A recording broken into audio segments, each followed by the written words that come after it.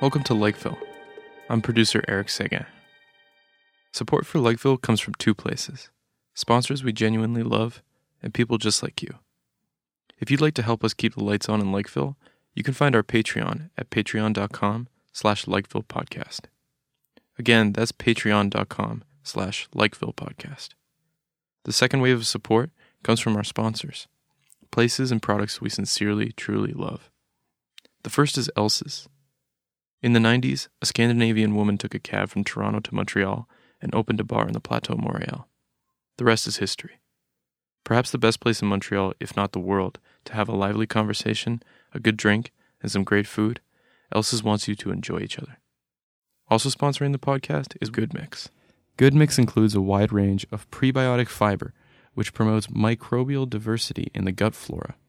You can get 15% off your next purchase of Good Mix at Amazon and at goodmixfoods.com by using the code LIKEVILLE when you check out online. You can find links to our sponsors at our website, www.likevillepodcast.com. Without further ado, here's our host John Faithful Hamer introducing today's episode.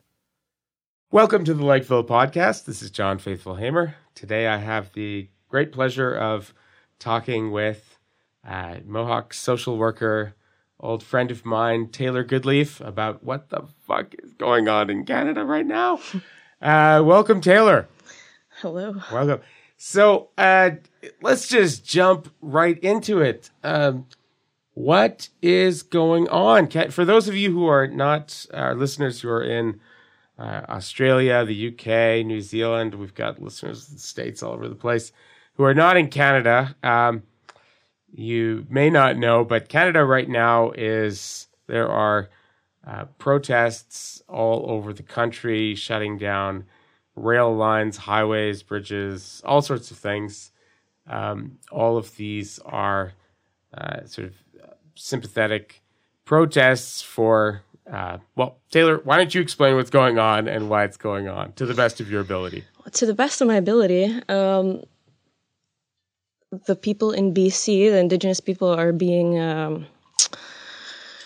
I guess they're being taken advantage of once again. The government is wanting to put a pipeline down, and there is argument between hereditary chiefs and band councils all over BC, but predominantly in the one community of Wet'suwet'en. And right now in Kahnawake and Tyendinaga, Kanesatake, basically all over Mohawk territory, we have been, I'm saying me, but the people who are in the community have been setting up blockades either across the train tracks, or we have students at McGill and Concordia who are also protesting in the city. So there's a lot of action happening right now in support of the people in BC. Okay, wow, so much stuff to unpack. So, as our listeners may or may not know, a major issue in Canada for some time has been that there are a lot of fossil fuels, a lot of either the tar sands or crude oil or natural gas in Alberta and British Columbia, a lot. And the big problem, though, is that it's landlocked. And so it's how do you get this natural gas or this crude oil, how do you get it to market? Mm-hmm. And the most obvious way to get it to market is, there's a number of ways that they actually do it, but the most obvious way to get it to market en masse is to build pipelines from Alberta or BC, northern BC, out to the Pacific Ocean, and then put it on ships, or process it a bit and then put it on ships and send it off to market. So this most recent thing is there's massive natural gas reserves in northern BC, mm-hmm. around Dawson Creek, I think it was, and so they want to take this natural gas, send it in pipeline through BC, to get to the Pacific Ocean, where they will then liquefy it and then send it to market primarily to China, if I remember correctly. So, but in order to do this, they have to build a pipeline, and it passes through a Unceded number territory. of Okay, can you explain? This is something that a lot of people, even my students, are just like kind of scratching their heads. What is unceded territory? It's just it was never given up. So therefore, the Canadian government doesn't have a right in the hereditary chief's eyes. In the traditional council's eyes, they have no right because that land was never given up. You know, I don't know about BC, but I think they're very specific to that province, where there's they have a weird situation with treaties or no treaties. It's not the same as over here. However, unceded means unceded. It means it was never given up. So because they're saying we never gave this land up, you have no right to use it.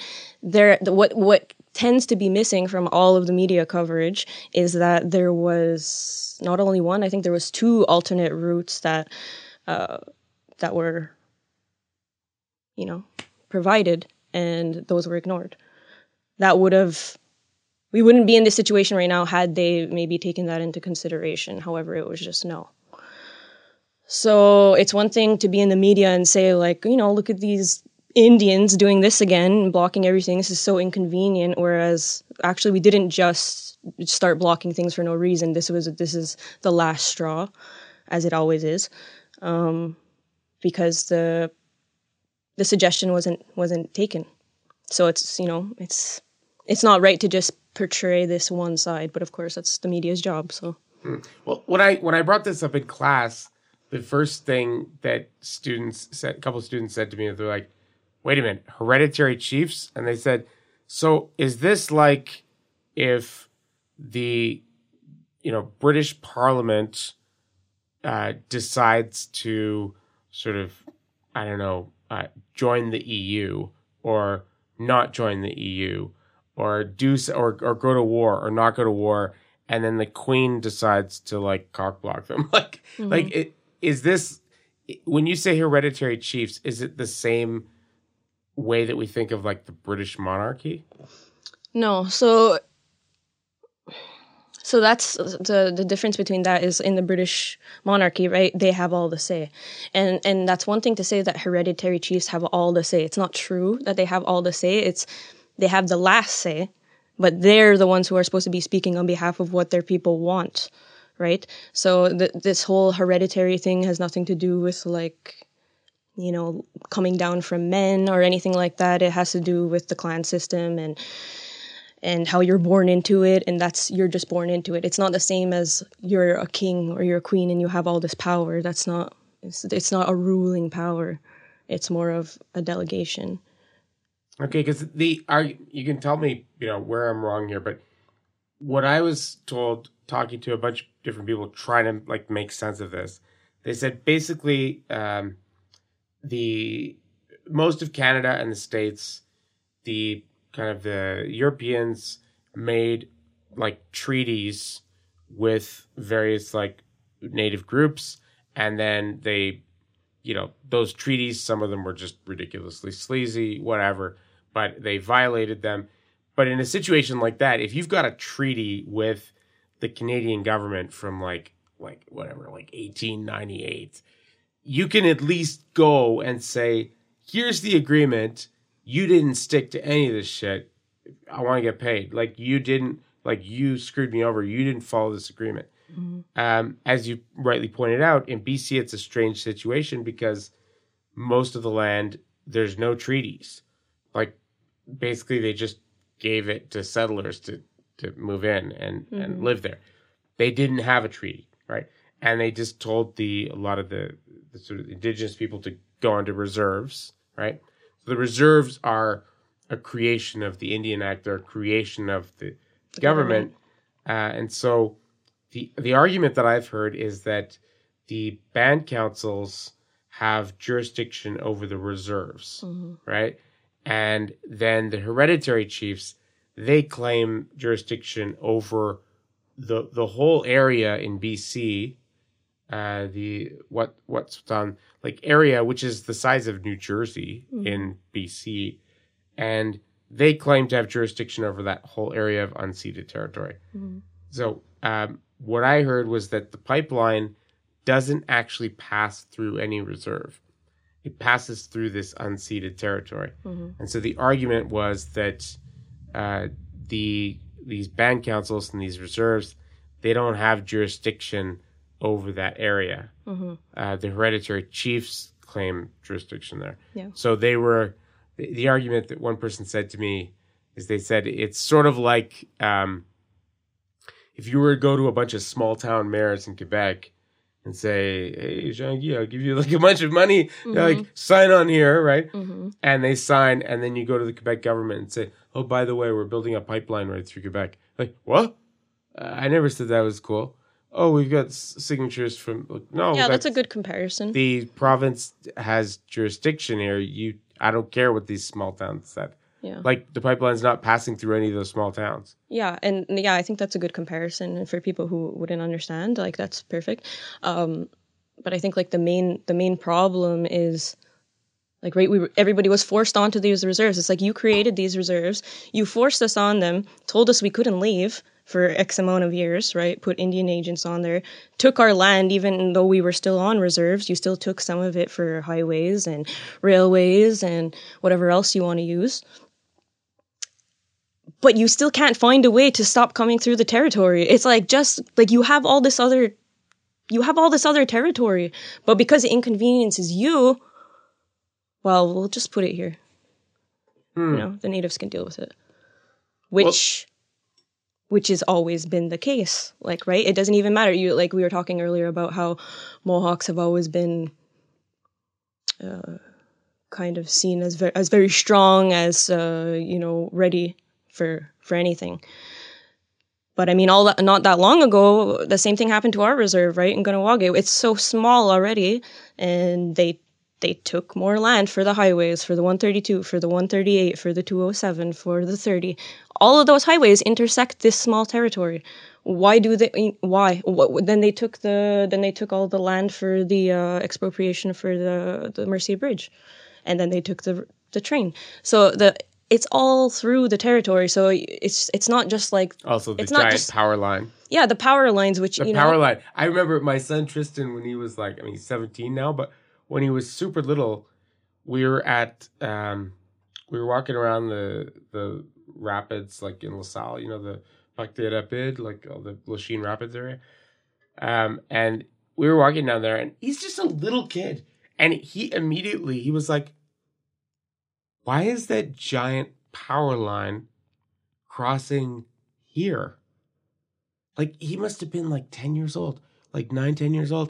And he's like, why is the giant power line crossing the St. Lawrence River here? That's not a logical place for it to cross at all. He's like, shouldn't it cross like on the east end or in the center of the island? Or there's all these other places that it makes sense. And yet it diverts and it crosses, in LaSalle onto to like where you live. And I was like, oh my God. That never even occurred to me. And so I went and I asked some people, and they're like, that's because that's where the Indians live. They basically were like, we would get too many complaints if we put this like incredibly high, which makes a buzzing sound, and the people wouldn't like it. That's why it crosses there. I mean, it's just such bullshit. Yeah, the train tracks literally go right behind people's houses. It's like it's so close. So and every time a train passes, the horns blow. So it's like your house shakes. Like, that's just what happened, right? So it's how often are we going to do this? I think that's how I feel as an Indigenous person, is like every time this happens, it's like, oh my God, we're doing this again. We have to do this again. We have to do this again. Because you just can't stop. Like, what do we just give up? Like, you can't just give up. And I think that was what was so infuriating about the chief from Gunassadage, like whatever was happening in Gunassadage, because he had made some statements about, everyone should just take the blockades down, and, we should just, before everything gets too, let's just take it down. And that's not our mentality. That's not who we are. We don't just say, all right, let's just pack it up. That's not how it goes. Yeah. Well, I mean, that's what I was sort of thinking, because, you know, a lot of people were like complaining, a lot of people that I know and I see online and stuff like that were saying, well, this is ridiculous. Like you're screwing so many people over. You're stopping down. There's like rural communities that are actually running out of like food and resources because the trains and highways are shut down, and especially, you know, because there's all this like really snowy weather and everything. And, you know, I understand that protests are inconvenient, and I definitely am not like a unqualified supporter of protests. I think there's a lot of stupid protests. Like, I think, right, I look at Charlottesville and see like these white supremacists, again, you know, protesting, and I don't think people protesting are necessarily good just because they're protesting. Right. I think there's dumb protests. But I do think, and immoral protests, but I do think in this situation, none of us would be talking about any of these issues if the protests weren't happening. So unfortunately, sometimes you have to like slap people in the head before they actually pay attention. You have to somehow make things inconvenient before they actually notice what's going on. Yeah, exactly. I mean, and I hate that. Like, I wish we could just pay attention without needing to be slapped. But right, but no one gives a shit unless they're slapped, right? So unless it affects you, you don't really care. So that's why people do what they do. That's why they're protecting the land. And it's not just for us, you know, and that's what's, and people get that. I'm starting to see that. I try not to read all the bad comments because it's not good for my mental health, for my road rage. But I try to read some good comments from allies and people who support the protectors. And they understand that, you know, these blockades, they don't happen for no reason, and that they are for the benefit of everybody.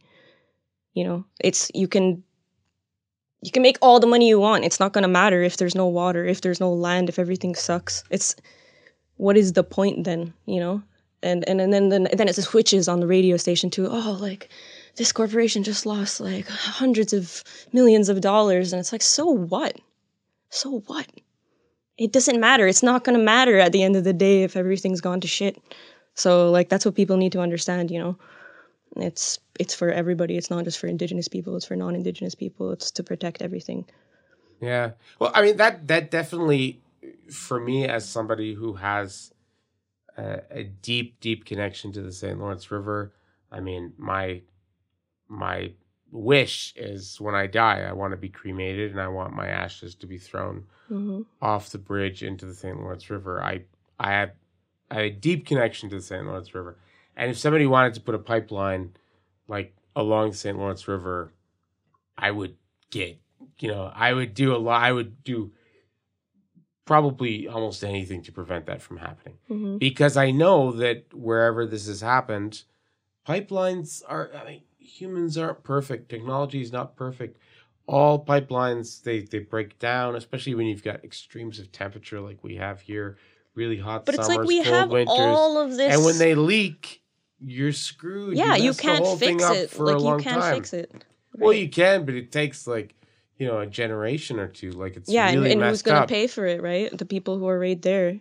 Yeah. They're going to pay. It's not going to be... as a general rule, I think, you know, it's like Nassim Nicholas Taleb says, right? Like, you want to have people that have skin in the game. So you want people who have a stake in that land, in that place, to be making decisions.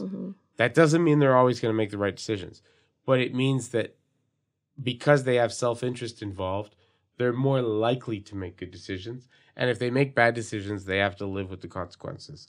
The worst people to put in charge are multinational corporations that don't give a shit about this place and will just move to the next area. Like, they're just trying to extract resources and profit and move somewhere else. And so what that means in practice, as John Ralston Saul, the Canadian philosopher, points out, what that means in practice in Canada is that most of the time, you know, if not all the time, it makes sense to ally yourself with the Indigenous people, because they actually like want to live in this place, forever. They want their kids. We actually want to live here. They actually want to live here. They're not like, like this is the thing I've always said, like Yimber, I would say this in class, right, at John Abbott. When people would say, like, whenever the Quebec separation issue would come up in class, I would always say, all right, how many of you in this class are in favor of separation? And this was like back then, right? And you'd get like about, maybe a third of the class would put up their hand. Mm-hmm. And I said, how many of you are against it? And, the majority, like 2/3 of the class would go up. Mm-hmm. And then I'd say, how many of you want to move to Ontario or, want to move away from Quebec? For, these are English West Island kids. Mm-hmm. Like, how many of you want to move away as soon as you can? And about a third of them would put up their hands. And I'm like, okay, the third of you who just put up your hands, you don't matter. Mm-hmm.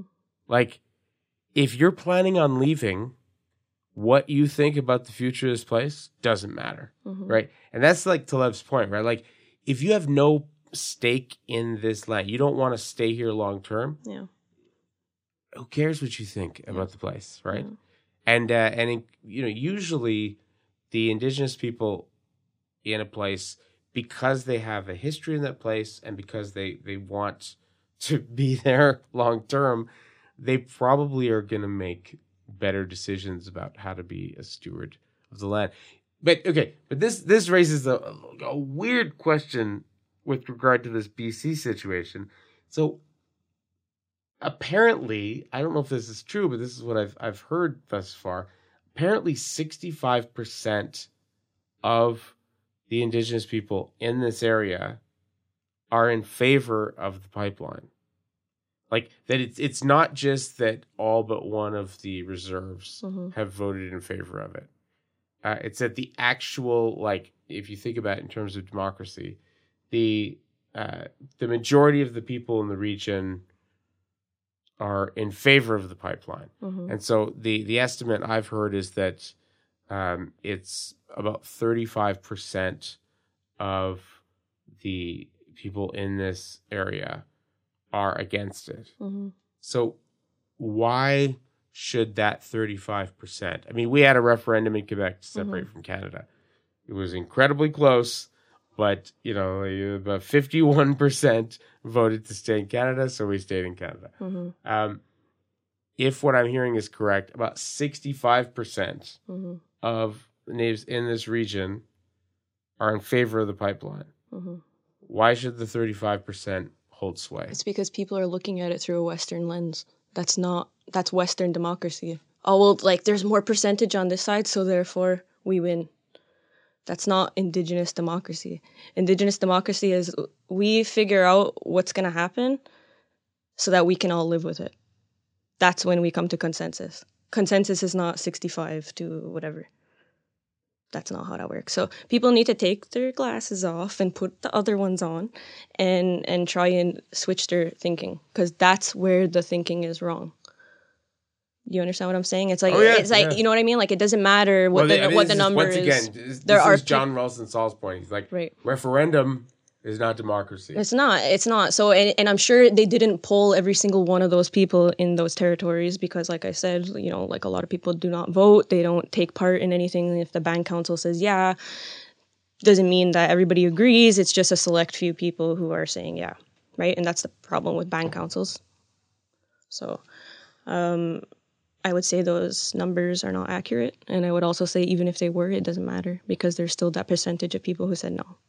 But as I was saying to you when I was talking to you earlier on today, and I wasn't saying this as an accusation. I was just saying this like, oh, fuck.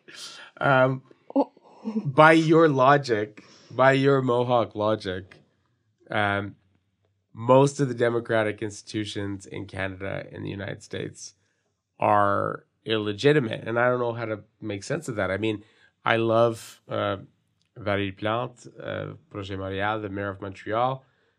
But, she was elected by I don't know what the percentages are. I can't remember what they are, but in most municipalities in North America, you're lucky to get like 20-30% of eligible voters who show up to vote. Mm-hmm. And then in provincial elections in Canada or state elections in the States, you'll get like, I don't know, maybe 30% of eligible voters show up to vote. And then in federal elections, you get, depending upon the election year and how fired up people are, you might get like, 50%, 60%. But so if you're saying... So basically it's a bunch of bullshit. but but legitimacy is always a squishy thing, whether it's in a monarchy or a democracy or an aristocracy or an oligarchy or, whatever, right? A communist dictatorship, with the party in power or something like that. Legitimacy is always like a slippery thing.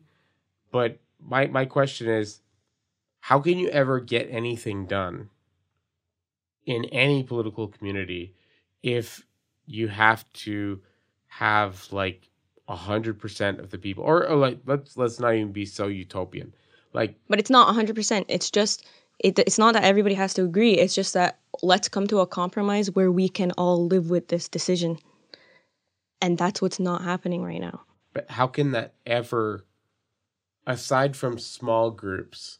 Like, I've seen consensus work with small groups, and it's incredibly time consuming, and it is time consuming. To like go on for days and days, and you eventually get to a consensus.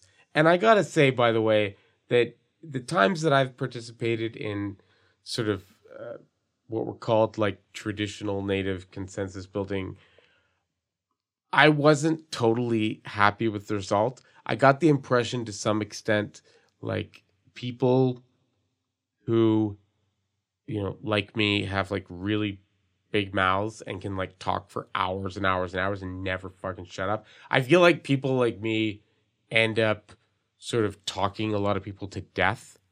Like, they just die of exhaustion. Like, okay, fine.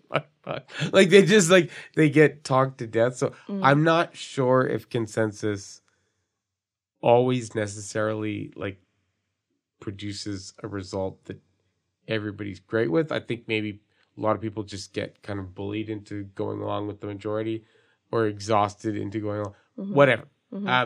But the point is, it takes time. It takes time. I get that. And right now, it's like everybody is being. But once you get rushed. a bigger polity, you get like a critical number of humans. It seems like that consensus model is just completely unworkable. Like, instead, what you have to do is you have to elect representatives, and then you have to get them to go off and come up with a consensus that they can live with. It can be complicated, right? But the whole issue right now is that the RCMP is in that territory. What they're saying is, get the RCMP out of our territory, and maybe then we can talk. But they're not doing that. But haven't they been talking for a long time? They've been talking, but this is not what they're asking right now. It doesn't matter. Like, the RCMP is still there, and the RCMP, in the eyes of Indigenous people, is the devil. It's basically the devil. It's evil. It's whatever. It's however you want to look at it. It's no good, this entity. So, like, how can you expect anybody to have a rational conversation when you got snipers outside? We don't have snipers on them. So let's backtrack here, So that I think that is another issue that's critically left out, is maybe a lot of people don't understand what the presence of police does, especially if they're creating sections of places where there aren't any media allowed. That also adds to it, right? So it's like, where else does that happen except in northern BC? Or in a place where, is usually off the radar otherwise to the general public. Yeah. And that's scary because, given our history with RCMP, starlight tours, driving people, Indigenous people off into remote areas and leaving them there so they can freeze to death. People, the issue with Val d'Or and the police there. Thunder Bay. That was crazy. Everybody, just police in general, the presence of police being there and them not leaving, given our history, is very concerning, I think, to most people who are Indigenous and who are... I think that's the main reason why everybody is digging their heels in, is because like, you're not hearing us. You're not even seeing the connection. Mm-hmm. That's what's so frustrating.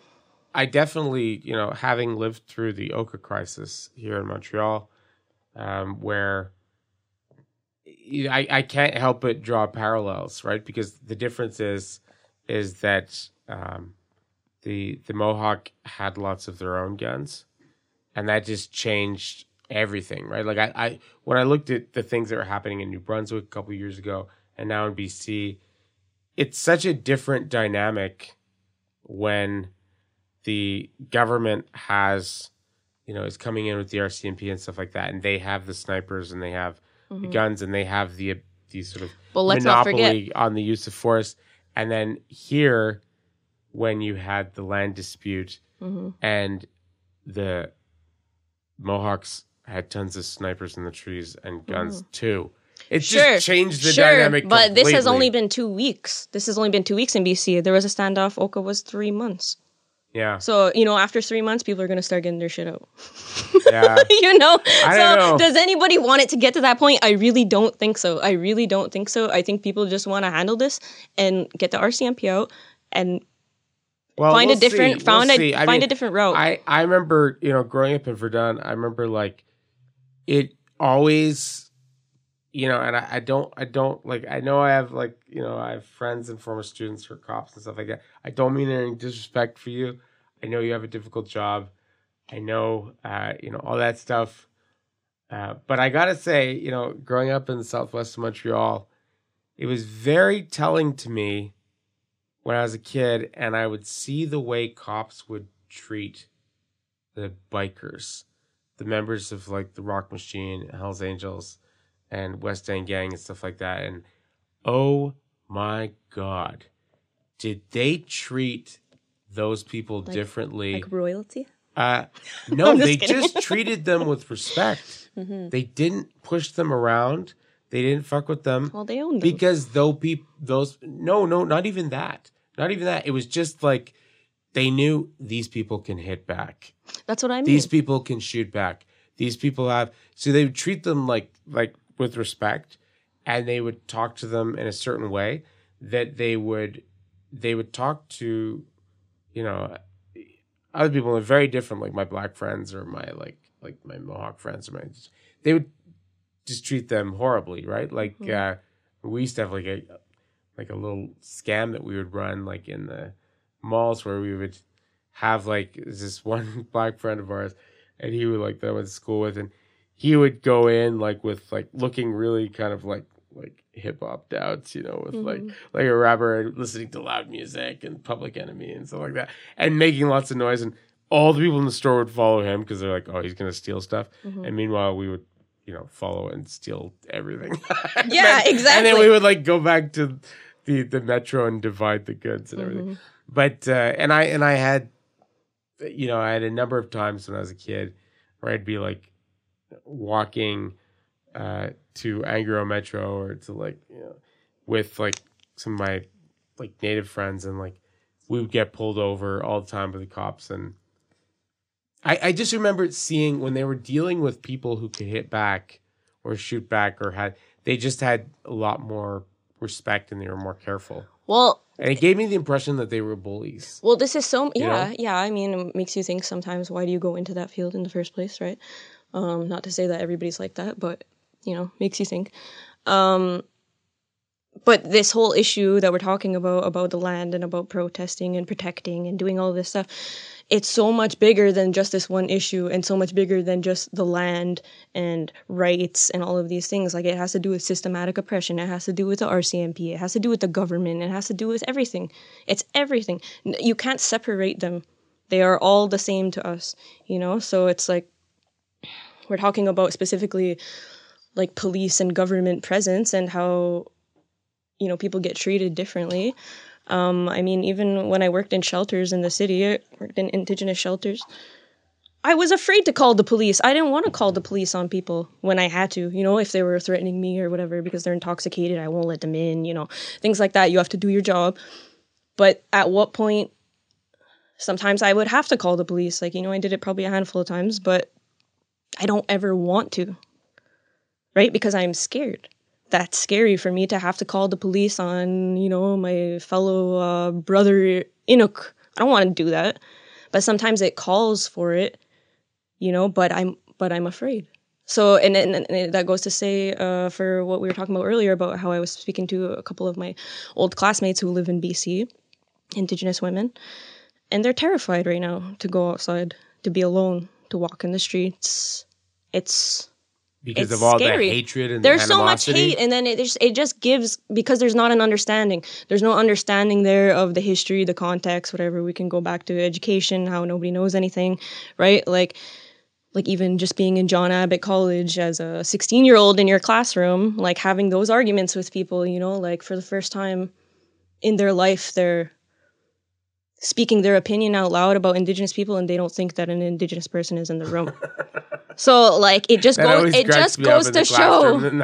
Well, that's why I like that I can blend in, because sometimes people don't know who I am. Is she Hispanic? Is she Hawaiian? We don't know. So then I could just like pop in and be like, "What did you say?" Surprise. So yeah, but I like to use that because and that's why I always try and stay quiet until the end. Right? So I would listen, and I think that's like maybe a value that maybe we just have, or that I have, is you kind of wait until the end. You listen to what everybody else has to say, and then you make a decision as to what it is you want to say. Because then you have the most leverage, right? You have the most leverage at the end because you've already heard everyone's opinion. Which I feel Indigenous people don't always get that privilege, right? We're usually the last to be listened to. Mm-hmm. What do you think about, I know this is like a huge question, but like, what do you think about Justin Trudeau? I mean, he came in, Mr., teary-eyed, reconciliation, going to lots of communities, gonna make this shit right, gonna make everything right. And now I see him, he's looking at all these protests and he's saying, you gotta respect the rule of law. And you have to... what the fuck? I think it's such shit. I'm sorry. I don't even know how to I don't even know how to make sense of it. Because Stephen Harper, I feel like, I hated that guy. Mm-hmm. And I never voted for him. I would never vote for him. But I feel like there was at least an honesty there. Like, you knew where you stood with Stephen Harper. With this guy, it seems like he comes and cries and gives you a hug, and then honestly, this is the state of everything. Doesn't actually. That's why it's such a joke. Like, he can just dress up in whatever costume and do whatever he wants, and it's all okay because I shook someone's hand and I took a picture. And it's the same thing with Donald Trump. It's all the same. It's like I can't even listen to the radio anymore without just laughing. Like, it's like what is going on? Like, I don't know. I just feel at a loss. It seems funny. It seems like it's entertaining. It's also very scary. Because you don't know where you stand with this guy. He makes all these promises, but just my opinion, I never trust any politicians when it comes to that kind of thing. I think that, like, good leaders don't need lawyers, and I think that he just says what he can in the moment to get his votes and to get the handshake and to get his photo op, and he's on to the next thing, and he has an agenda. And right now the agenda is let's make money. Yeah. Well, I asked one of my classes this morning about this question and got a lot of really interesting perspectives, from these young people. One of the students, a Cree student, she said, well, she said, yeah, Trudeau's definitely been kind of a disappointment for my community. But she said, I would take him over Harper because, I basically said the same thing I just said to you. And she said, well, at least because he's put himself out there as that he's going to be an ally and he's all for reconciliation and all this stuff, because he's put himself out there for that, at the very least, we can kind of like call him on his hypocrisy and say, live up to that stuff that you're saying. And that gives us like a little bit of leverage with Trudeau and with his government. If it was Harper or Scheer in, these protests would have been shut down like right away. No, because they we wouldn't have been shut down. They would have been ugly. It would have been very ugly. Had those two guys shut down been in there, a really ugly way. Yeah, exactly. And so she was saying like, which I agree, right? I would have taken him any day over those two. I'm sorry, just saying. But, yeah, and she said if I had basically a choice, she's like, I'd rather have hypocrisy over cynicism. But at the end of the day, it doesn't matter. It doesn't matter. Like who's there, who's sitting there. It doesn't matter. Like it's all gonna be the same. So that's why, like, they're really. It doesn't ever seem like there's a light at the end of the tunnel, and I think that's why people just keep going. Like we've never gotten tired. Like we're tired, but we keep going. Like we're just gonna keep going, because we have to. So it doesn't matter who's sitting in that chair. They have their interests and we have ours. They have theirs, but our interests are everybody's interests, whereas theirs are for Canadians. That doesn't include Indigenous people. What would be like a great solution to like if you're gonna make the pipeline, make it somewhere else. They already gave you options, so do it somewhere else where it's not going to ruin. If you're gonna do it, that's what they're saying. Like basically, they're saying nobody has a choice. We're gonna do it no matter what. Okay, do it, but do it somewhere else then.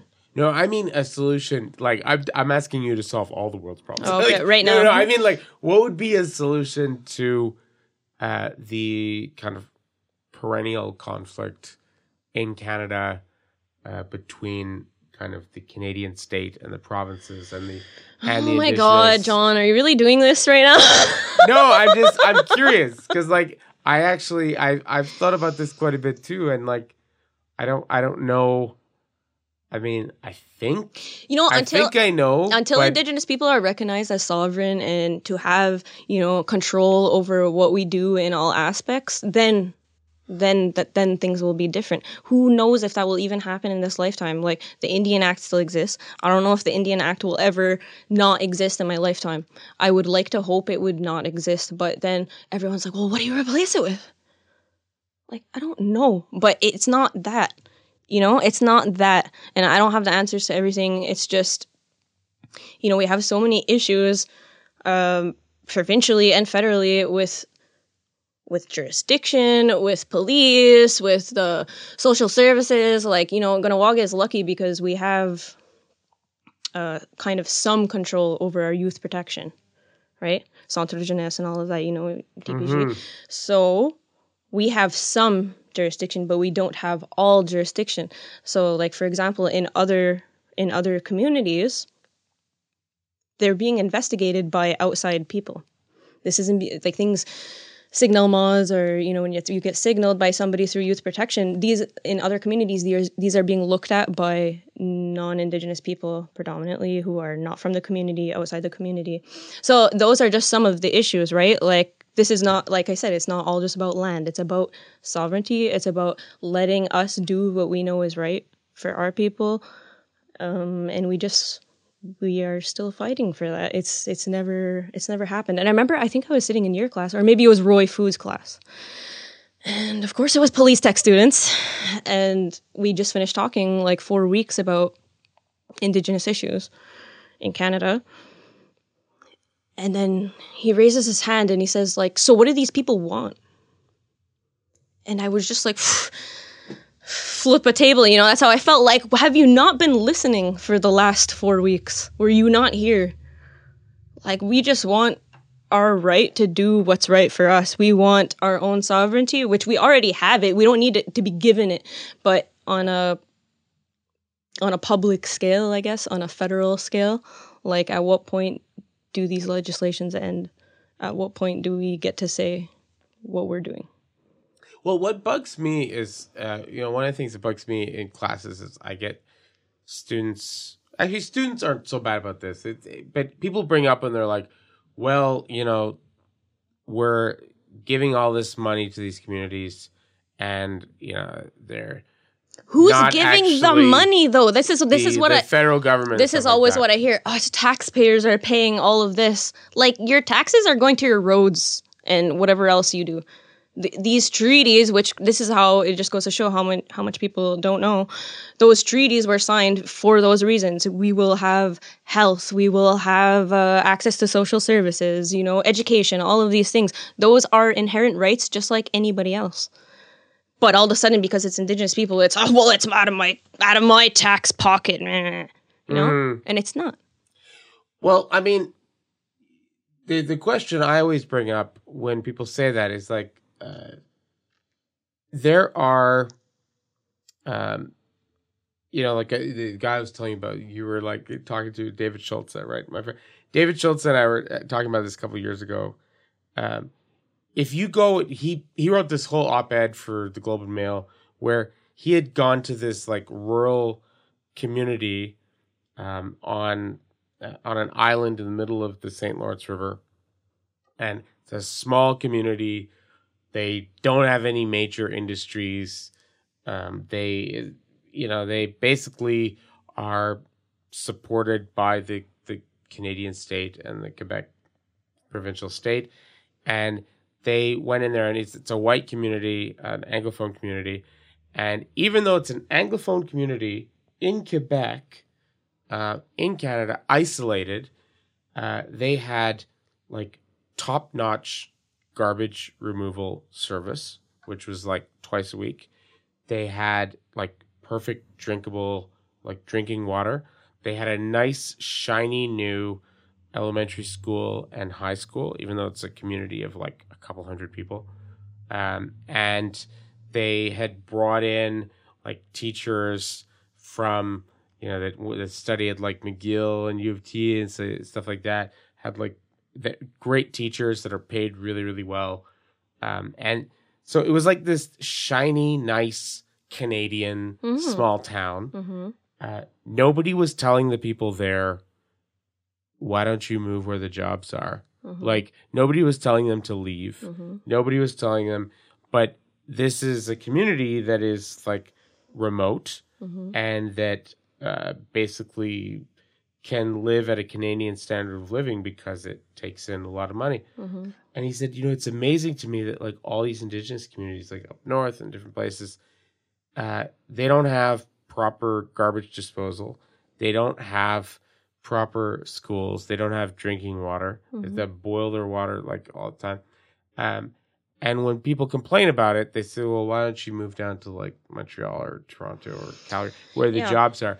But in fact, if you have a big country like Canada, you need to keep people spread out or else you can't maintain your territorial sovereignty. Like, you need to have people living in those, you need to have people living on Baffin Island or else like, the Russians or will claim it. We'll move in if you got nobody there. Well, see, that's interesting. But also, because of Cindy Blackstock, we all know now that Indigenous kids are incredibly underfunded compared to non-Indigenous children, right? And yet the government has spent so much money trying to shut out Cindy Blackstock, trying to keep her from, going to court with them, and lied about how much money they spent trying to keep her out of court, right? So it just goes to show. It just goes to show, and it's like all of these things that are happening now. It's so inconvenient. It's so inconvenient. Oh my God, we're not going to have water. We're not going to have milk. We're not going to have any kind of whatever, all this stuff that we need. We're not going to have it. Well, now you know how it feels to live in a remote Indigenous community. That's how it feels every day. Suck it up. It's 2 weeks. Well, that's how I feel. That's how I feel. It's like, oh my God, it's such a shocker because we're in Canada and oh my God. And I've been in arguments with people on Facebook about, like people who I thought were friends, right? About, food security and food access in the north and just remote communities. I'm not talking about Nunavut. I'm talking about, Northern Ontario, these places. And how much, like a gallon of milk costs, how much, anything, how much a head of lettuce costs. And I've been told that that's not true. That's like, where did you get that from? That's not true. Okay. Just show them pictures. They have like I had the pictures. picture. Yeah, I had the picture. It still wasn't good enough. Yeah, but the prices are kind of insane. And It's like, my favorite argument is when people try and say like, oh well, there's so many there's so many Inuit people that are just drunk downtown in Montreal. I just see them all the time. Why don't they just go home, or why don't you just move somewhere else? What are you doing? Okay, so up north, right, there's so many people. We have a overpopulation of homeless people in Montreal because it's one of the closest cities where there's a hospital, where there's jail, where there's whatever you need, it's here, right? These people come from flyaway communities. If you get sentenced for a crime, you're not going to do time up north. You're coming to Montreal, you're doing time, correctional services will pay for your way here. Guess what? They're not paying for you to go back. And people say, why don't they just leave? Why don't they just leave if they're so poor then? Or what, why don't they just go home then if they're tired of being homeless? Well, it probably costs about $2,000 to $3,000 just to get there. So if you're already homeless and you're already poor and then you get sent here, how are you ever going to get home? And then you're constantly ticketed for loitering or being drunk in public because you've probably never been to a city in your life. You probably don't even have a stop sign where you live. How do you expect these people to get back? yeah. The system is completely broken. And then these people end up in revolving doors because they get turned away from shelters or because it's too full, or they'd rather get a ticket and spend the night in jail because at least that's a warm bed and a meal. So that's what we're looking at right now in Canada. Wow.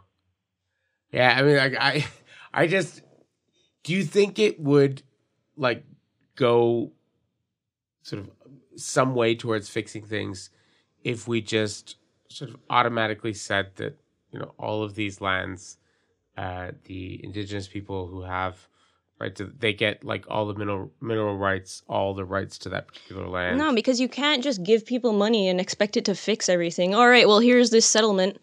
Oh, Indian Day School settlement, here you go. You were in the 60 scoop, here's a settlement, here you go. What are those people going to do with that money? They never had money in their life probably, and you give them a bunch of money, it's going to be gone. It doesn't solve the problem. What you should be doing is putting money into programming, putting money into health, into social services, into education, into water, because first of all, nobody can learn if they're not drinking water or eating food. So, like, what is the point of all of this, Like, they have to look at how are you really going to solve this long term? Put money into programming for people to be healthier, to take control of their own health in whatever way that is that's culturally appropriate for them. The only people who can decide for that is the people who are going to use it. Because what I've heard from a lot of Indigenous students at John Abbott College is they talk about like these great settlements that Quebec made with Native group up around like James Bay and the Cree communities, and what they did is they took that money, they bought airlines so that they no longer had to like pay that $3,000 like themselves, and they bought the airlines. They bought a lot of the kind of institutions. They set up this like super tricked out, like the Cree school board is like unbelievable. But the Cree had to give up their land to do that. They needed to give up their land to get that money. They've done some pretty boss things with that money. But at what sacrifice? At what sacrifice? It's like, I don't want to compare anything. Like they didn't give it all up, but they had to give up something to get that, right? And it's like, yes, they got this money and all of that stuff, and they used it properly. Good, I'm glad. But you have to think of their land base, incredibly huge. You look at Mohawks, for example, or any other First Nations that are not Cree, incredibly tiny territories. We don't have the luxury to do that. We're fighting the government to give us land back all the time because there isn't enough. And we're one of the fastest growing populations in Canada. So, like, Really? Yeah.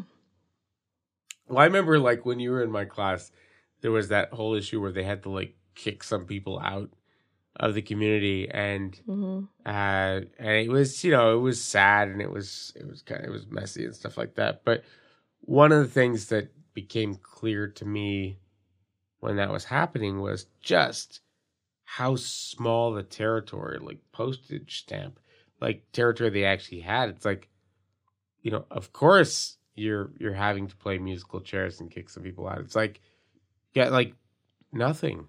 It's like this small, and it's largely like swampland. It's not.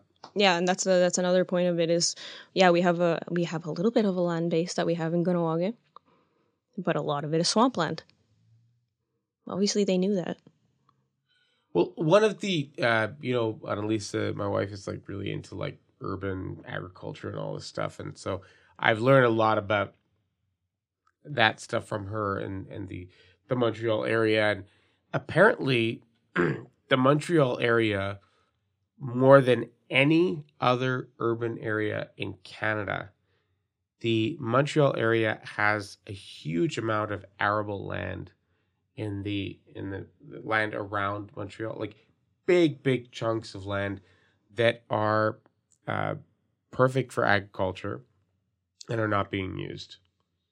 And I mean, what if there was some sort of an agreement where they basically just gave huge chunks of this land like back to Mohawk, said like, we're not using it.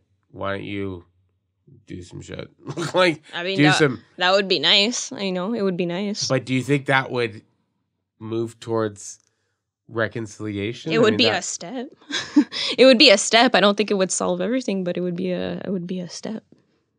Yeah, because I have like all these like weird conversations when I talk to people about things like, reparations payments for all this stuff and reconciliation. And I mean, one of the hurdles I get is that there are, I have like Francophone friends here who say, and I know this like will sound to some of the listeners like absolutely crazy, but this is real. There are people who say that all the Indigenous people in Quebec are here because the French people invited them here, and the French people are the Indigenous people of Quebec, and that there's nobody here that... I'm not joking. There's people that say that with a straight face. Mathieu Bocoté, like, he says that, like, Mr. like hardcore right-wing separatist, Quebec, he says that with a straight face in interviews. That is so we funny. Invited them here. You can invite him here next time. See if he comes. No, he's not coming. But he blocked me on Facebook. He doesn't want to hear from me. But no, so there are those people. But in terms of trying to get to some sort of workable future, like, what do you see is like the path forward? Because I hear like tons of conversation about everything that's wrong. I'm just wondering, like, what do you see as sort of ways to move forward? Like, I mean, one obvious one for me is, let's just say that every community in Canada, regardless of whether they're Indigenous or white or anything else, every community in Canada should have drinking water. You can turn on the tap and drink it. It's safe. Every community in Canada should have regular garbage disposal. Every community in Canada should have just basic things of a first world. Like, it amazes me. You probably saw this too when you were in your private school. Like, you have these like West Island kids who like go to Africa and take their Facebook cover photo of like, here's me building a well in Africa, and I'm like surrounded by all the like, and you see this and you're like, dude, you realize in your home province there's places that don't have clean drinking water.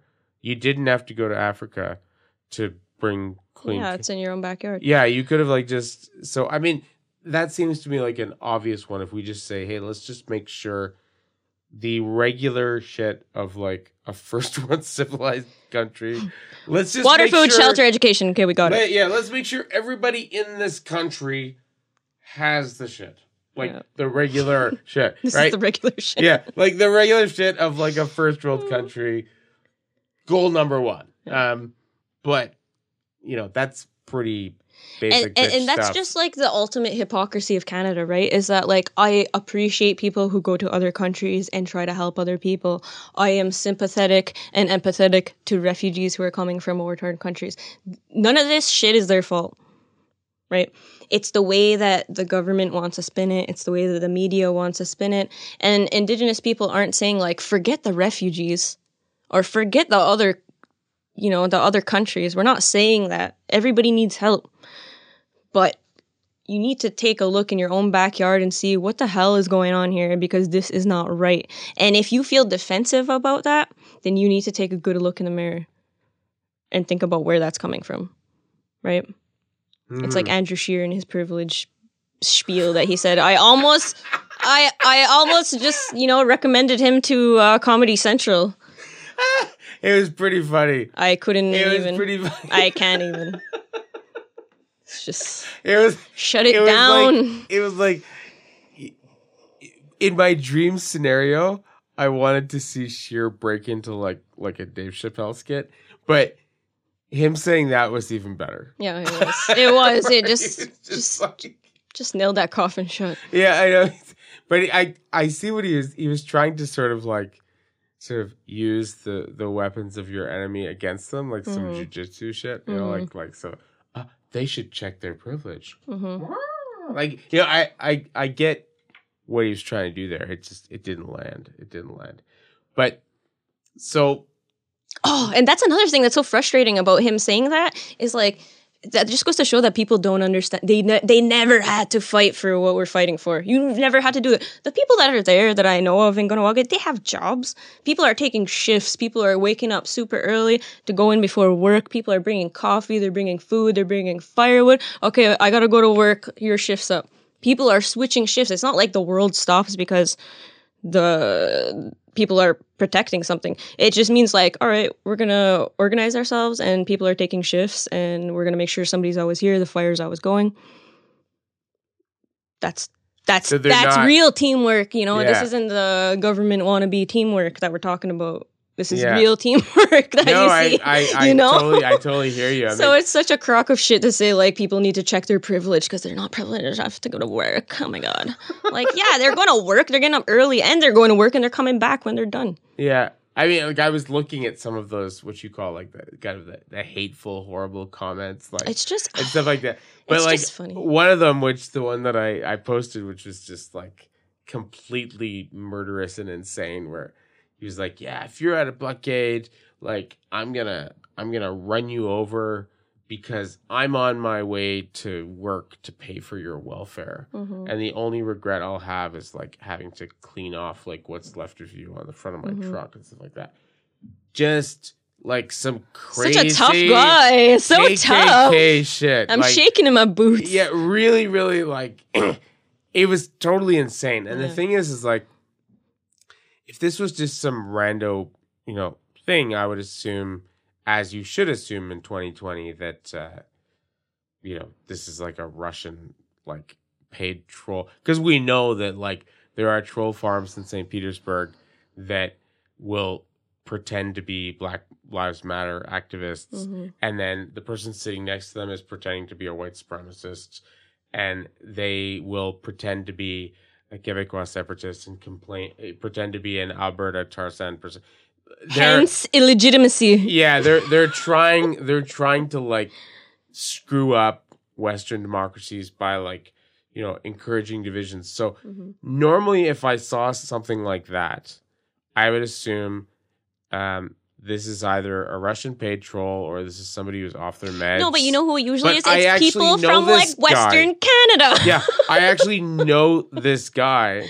That's what I mean. And I know that he's, like, normally a normal person. And so it's just like, how can you be saying something this insane?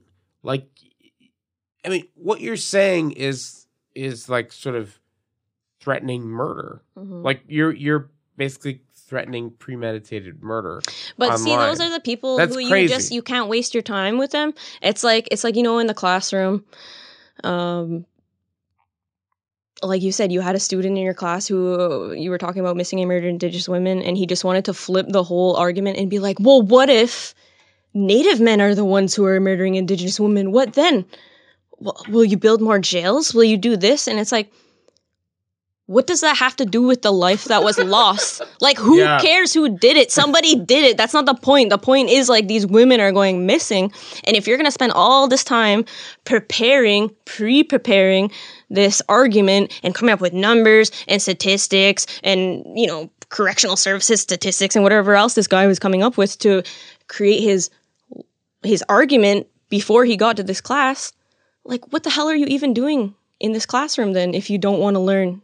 Yeah. If you just want to come here and tell us how you're right, you're in the wrong room, buddy. So if Santa Claus is like Jeffrey Epstein combined with the lizard people, should we still believe in it? That's what I mean. It's like, what are totally, you doing? Like, just get out of the room. Get out of the building. You're not. You're not supposed to be here. So I mean, if like, you know, once again, like kind of a you just finished getting a degree in social work, and you deal with a lot of these populations. You deal with women who are in crisis and stuff like that, who have coming from, you know, dangerous situations and have like drug problems and emotional problems. Like, do you, when you're dealing with these individuals, I've dealt with situations like that too. I worked at Projet Pal and Verdun. I worked with people with mental health problems and with like who were transitioning out of institutions and homelessness and all that stuff. And I mean, when you're looking at stuff like that, do you see just kind of individual pathology and like problems and stuff like that? Do you see systemic problems? Do you see a mix? Do you like, what is the fix, or what is the, like, how do you kind of make sense of what you're fighting against? Oh God, I don't know. That's a loaded question. Like, I come from a very unique perspective where, like, I have my educational background is in corrections, and then it's in human relations, and then it's in social work. And I come from an Indigenous background. You know, my parents went to Indian day school. My grandparents, probably some of them only went to school for a little while, and then they had to work right away. You know, I come from a divided community as well. You know, Ganawagi is not perfect. Yeah, we far from perfect, but we know when to come together. And I just feel like all of these issues cannot be separated. And when I'm working with somebody, like, it's not like, oh, this person has a pathological problem. It's like, I am that person. I can easily be this person that I'm helping any day of the week. Or my cousin or my friend or anybody. Anybody could be this person. So, like, I don't think of it as a pathological problem. I think of it as, this is a systemic problem. This is a historical problem. This is what intergenerational trauma is, and we're dealing with it. But with trauma comes resiliency. So you cannot have one without the other, and that's the only reason why we're still here, is because we're so resilient. And I think what is the solution? The solution is we just be human. Like, we just be human with each other in that moment. Whether it's I'm in a room with somebody and we're talking about something personal, or, you know, there's a politician and a protector having a conversation. Like, just be a human. I think that's what everybody forgets all the time. It's always like this political agenda, or you did this and you did that. It's like, let's just be a human for once. I cannot imagine a more beautiful way to end than right there. That was wonderful. Thank you so much for coming on the podcast. Yeah, you're welcome. You definitely have to come on again. Yeah, this is not over. I have like way more stuff that I want to talk to you about. But thank you so much, and It was a pleasure. all right, take care. Awesome. Bye.